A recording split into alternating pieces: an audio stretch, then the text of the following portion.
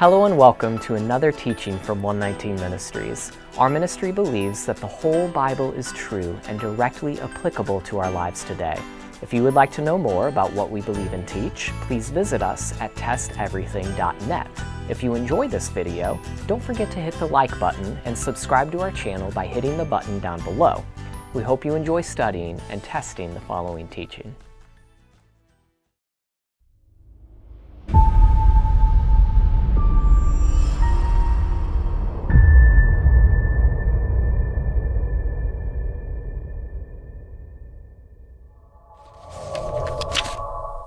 The Bible is clear that Christians, that is, followers of Messiah, are not to practice sin. That's not to say that we'll be completely sinless in this life. We certainly won't.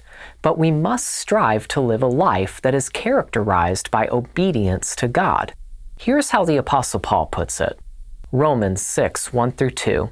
What shall we say then? Are we to continue in sin that grace may abound? By no means. How can we who died to sin still live in it? We've all sinned and fallen short of God's glory, yet the Bible teaches that we can be forgiven our sins because of the Messiah's work on the cross. God gives us grace when we receive the Messiah Yeshua, Jesus Christ, as our Savior and Lord. However, Paul is quick to remind us that God's grace is not a license to continue living in sin. This biblical imperative for Christians to not continue in sin raises an important question. What is sin? Well, the Bible gives several definitions.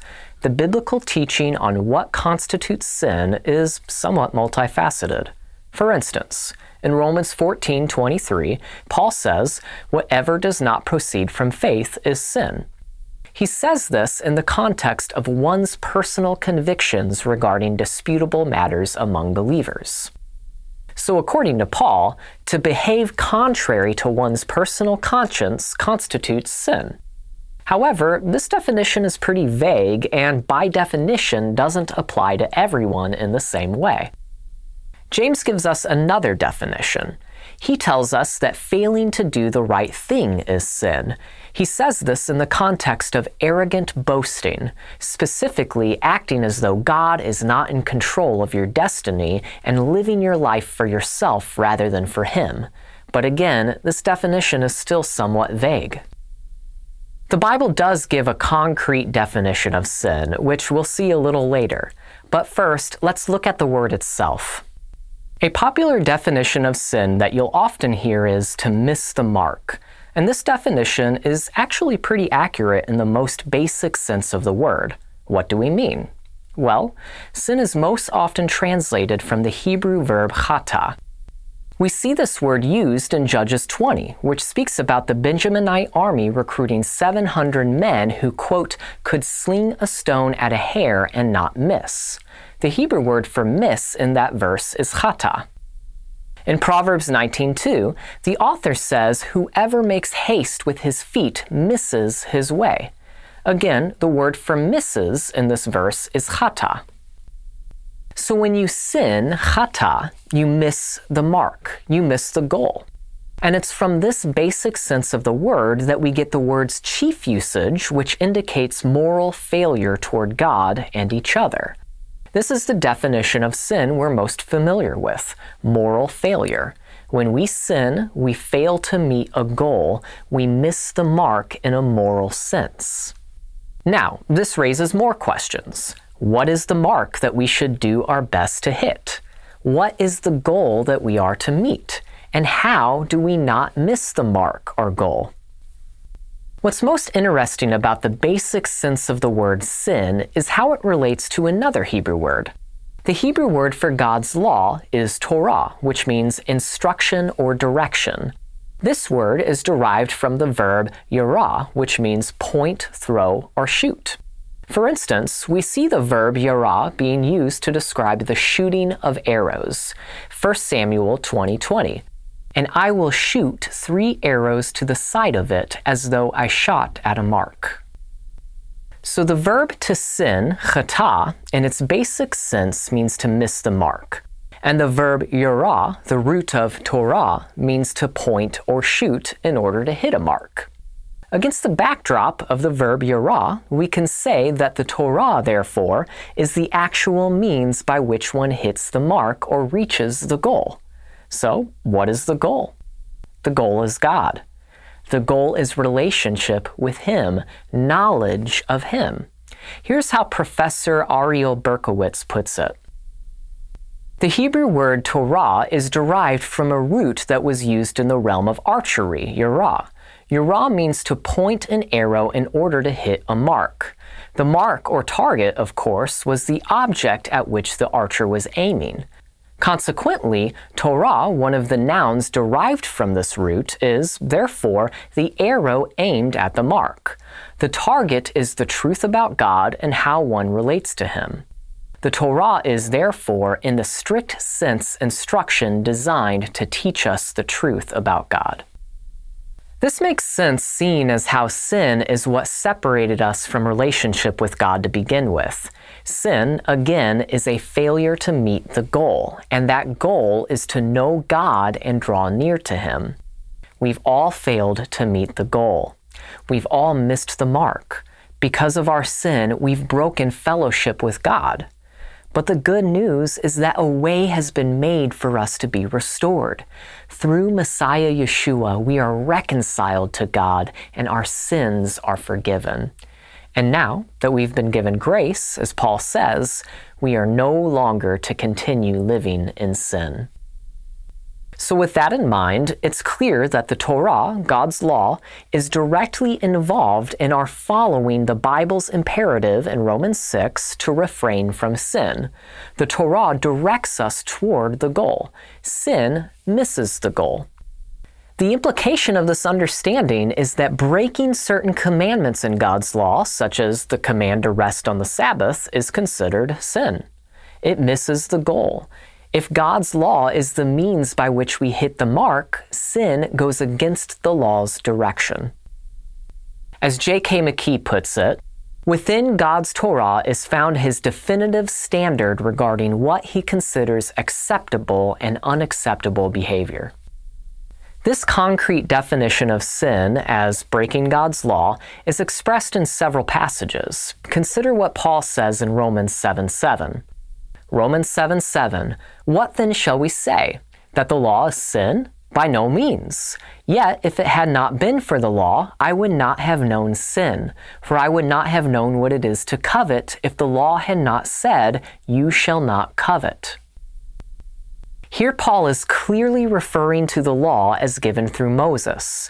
Paul then references a particular commandment that he read from the law of Moses, you shall not covet.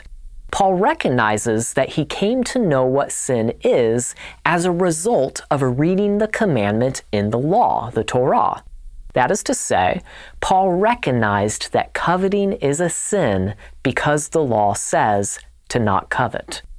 Romans 3:20 is another verse that defines sin in relation to God's law. Romans 3:20, for by works of the law no human being will be justified in his sight, since through the law comes knowledge of sin. We aren't justified by the law, but by faith in Messiah. But that does not mean that we neglect the law now that we've been justified. And again, the Torah reveals the sinfulness of man. It defines God's moral standard of right and wrong, and so we come to a knowledge of sin through God's law. James teaches the same thing. James 2:9-10. But if you show partiality, you are committing sin and are convicted by the law as transgressors. Here, James defines sin as transgressing God's law. If you show partiality, which goes against the Torah's commandments against showing partiality, you commit sin. Let's look at one more verse which makes this even clearer. 1 John 3:4. Everyone who makes a practice of sinning also practices lawlessness. Sin is lawlessness. When John says that sin is lawlessness, he's referring to God's law, the Torah. According to John, sin is transgression of God's law. We're actually going to spend some time unpacking this verse a little bit, since the plain reading of the text here is being challenged in recent days. Some people claim that this verse isn't defining sin as transgression of the Torah. Rather, this verse needs to be read in light of other verses throughout the rest of the chapter, which leads to a different interpretation, or so it is said. For instance, John contrasts sinning with practicing righteousness. Thus, lawlessness, it is argued, is just a general unrighteousness and not necessarily related to God's law given through Moses. Also, John singles out the commands to believe in the name of Yeshua and to love one another. Thus, it is further argued that the particular lawlessness John is speaking of is a general failure to love each other. This approach to 1 John 3:4 seems to be an attempt to avoid the obvious conclusion of the text. It also doesn't really give us any clear definition of lawlessness. If we say that lawlessness is just a general unrighteousness, what is unrighteousness? Furthermore, if we say that lawlessness is a failure to love each other, what does it mean to love each other? What's interesting is that if we seek a concrete answer to those questions, we're brought right back to God's law. In the Bible, righteousness connects back to whatever conforms to the revealed will of God. Paul says that all Scripture, which would include God's law, is profitable for training in righteousness. That would entail that God's law helps us learn the difference between what's righteous and unrighteous. 2 Timothy 3:16. All Scripture is breathed out by God and profitable for teaching, for reproof, for correction, and for training in righteousness.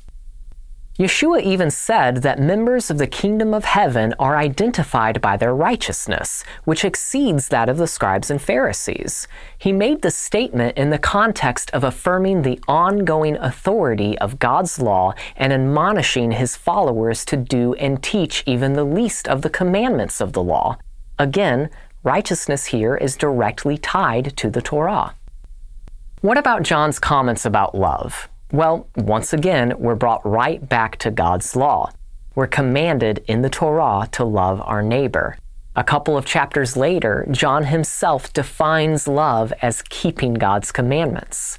1 John 5:2-3. By this we know that we love the children of God, when we love God and obey his commandments. For this is the love of God, that we keep his commandments, and his commandments are not burdensome. If we love our neighbor, we will obey God's laws against mistreating them. We won't steal from them, lie to them, and so forth. God's law defines what it means to love our neighbor. So even if we say that the lawlessness John refers to in 1 John 3:4 is unrighteousness and a failure to love, in a roundabout way, we're still saying the same thing. God's law gives us revelation of what constitutes righteousness and love. Of course, we should live righteously and love one another lest we sin against God, and it's true that John emphasizes those things. But God's law gives us the standard of what that looks like. So again, sin is lawlessness. This is the obvious meaning of the text, and many Christian commentators seem to agree. Consider what Christian scholar Dr. John Stott says in his commentary on this verse. The statement, sin is lawlessness, that is, a defiant violation of God's moral law, so identifies the two as to render them interchangeable terms. Wherever one of them is read, it is possible to substitute the other. It is not just that sin manifests itself in disregard for God's law, but that sin is in its very nature lawlessness. Lawlessness is the essence, not the result of sin. Messianic theologian Tim Hegg also has some noteworthy comments on this verse. John makes it clear to us that sin is defined as lawlessness. This Greek word anomia is the word regularly used to translate the Hebrew word Torah in the LXX, with a prefix alpha, which is equivalent to our English prefix un in a word like unlawful. Thus, anomia could just as accurately be translated into English as no Torah, in the sense of against Torah or negating Torah. The attempts of some to interpret anomia as, in a general sense, unwillingness to submit to law disregards the obvious use of the term throughout the LXX, a use which must be taken into consideration when seeking to know how the word is used in the apostolic scriptures. The attempt of some Christians to redefine lawlessness in 1 John 3:4 as something other than transgressing God's will as expressed in His law seems to be a recent phenomenon in reaction to the Torah movement. Christians around the world are becoming more and more interested in things like the Sabbath, feast days, and dietary instructions found in God's law. Of course, the definition of sin has some big implications when it comes to the question of how those parts of the Torah might apply to us today. While Christians have always debated the application of certain parts of God's law, for the most part we have agreed on the basic meaning of 1 John 3:4. Sin is the transgression of God's law. The thing is, Christians throughout history and today have imposed their own understanding of God's law onto the text, and that understanding has often excluded things like the Sabbath, feast days, and dietary instructions. For example, many Christians have made distinctions within God's law. The commands they believe should be kept today are designated as part of the moral law, and the ones they don't think should be kept are designated as part of the ceremonial law, or whatever. But Scripture doesn't make such a distinction. Breaking the Sabbath is a transgression of God's law, just the same as stealing is a transgression of God's law. Both would be considered a sin according to the Bible's definition. For more on this, we might recommend our short teaching, The Immoral Moral Law. In light of 1 John 3:4 and other passages, Christians who have embraced commands like the Sabbath are now saying, let's take another look at these verses and see what they imply. How does the Bible's definition of sin impact how we are to live as Christians? This is something we ought to prayerfully and thoughtfully consider. If we find our theology and practice to be out of alignment with apostolic teaching, we should be willing to make some adjustments. And by the way, according to the apostles, this isn't a light matter. For instance, scholars have pointed out another connection to lawlessness, anomia in Greek. 2 Thessalonians 2:3 labels the Antichrist the man of lawlessness. Here is what New Testament scholar I. Howard Marshall says of this connection. It has been suggested that the Greek word used here has a different connotation. It is used in 2 Thessalonians 2:3-7 to describe the man of lawlessness who will be opposed to Christ at His second coming. This and other references suggest that the word was associated with the final outbreak of evil against Christ and that it signifies rebellion against the will of God. To commit sin is thus to place oneself on the side of the devil and the Antichrist and to stand in opposition to Christ. If this view is correct, the stress falls more on the idea of opposition to God, which is inherent in disregarding His law. Now, to be clear, we certainly aren't saying that sincere Christians who desire to live a life pleasing to God are on the side of the devil and Antichrist. We understand that the majority of faithful Christians have been convinced, either by church tradition or their understanding of Scripture, that some commandments like the Sabbath and dietary instructions don't apply to them. Also, if these Christians were shown their error in a spirit of love and gentleness, they would be quick to repent. Nobody's theology is perfect, and we're all doing the best we can with what we know. Having said that, again, this is not a light matter. Sin is serious, and God takes it seriously. We need to be sure that we take it seriously too. We need to at least ask the question, does God consider something I'm doing or not doing a sin? Is my behavior in some area offending His holiness? And if we come to understand that we are failing to live according to God's will in some area of our life, we need to make some adjustments to our theology and practice. That's simply what it means to be a Christian. We repent and submit to God's will. Christian preacher Charles Spurgeon captures this sentiment well. Sin has been pardoned at such a price that we cannot henceforth trifle with it. We all sin and fall short, and until Messiah returns and ushers in his kingdom in fullness, there will always be room to grow. Thank God that when we do sin, we have an advocate with the Father, Yeshua the Messiah. We have forgiveness in him, but we must strive to live a life of holiness by his grace and with the help of the Holy Spirit. In closing, as we read earlier, Dr. John Stott said that sin and lawlessness are interchangeable terms. With that in mind, we'll end by quoting the verse we started this teaching with. Romans 6, 1-2. What shall we say then? Are we to continue in lawlessness, that grace may abound? By no means. How can we who died to lawlessness still live in it? We pray you've been blessed by this teaching, and remember, continue to test everything. Shalom.